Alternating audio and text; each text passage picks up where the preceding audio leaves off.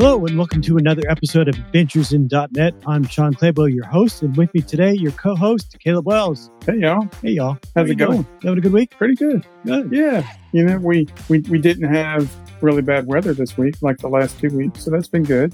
Yeah, that's good. And it's been low 80s, which is pretty comfortable for spring in New Orleans. So wow. Yeah, we haven't been that warm yet, but I actually had to mow my lawn for this first time this year yesterday. It's like, dang it. It's those downsides of things warming up and whatever, but it's like I think I was the first one on my street to have to mow the yard because I fertilize it for winter and do like that and get it ready. So I'm paying the price. Yep. All right, let's welcome back to the show, Carl Layton. Hey, Carl. Hi. Hi. How are you?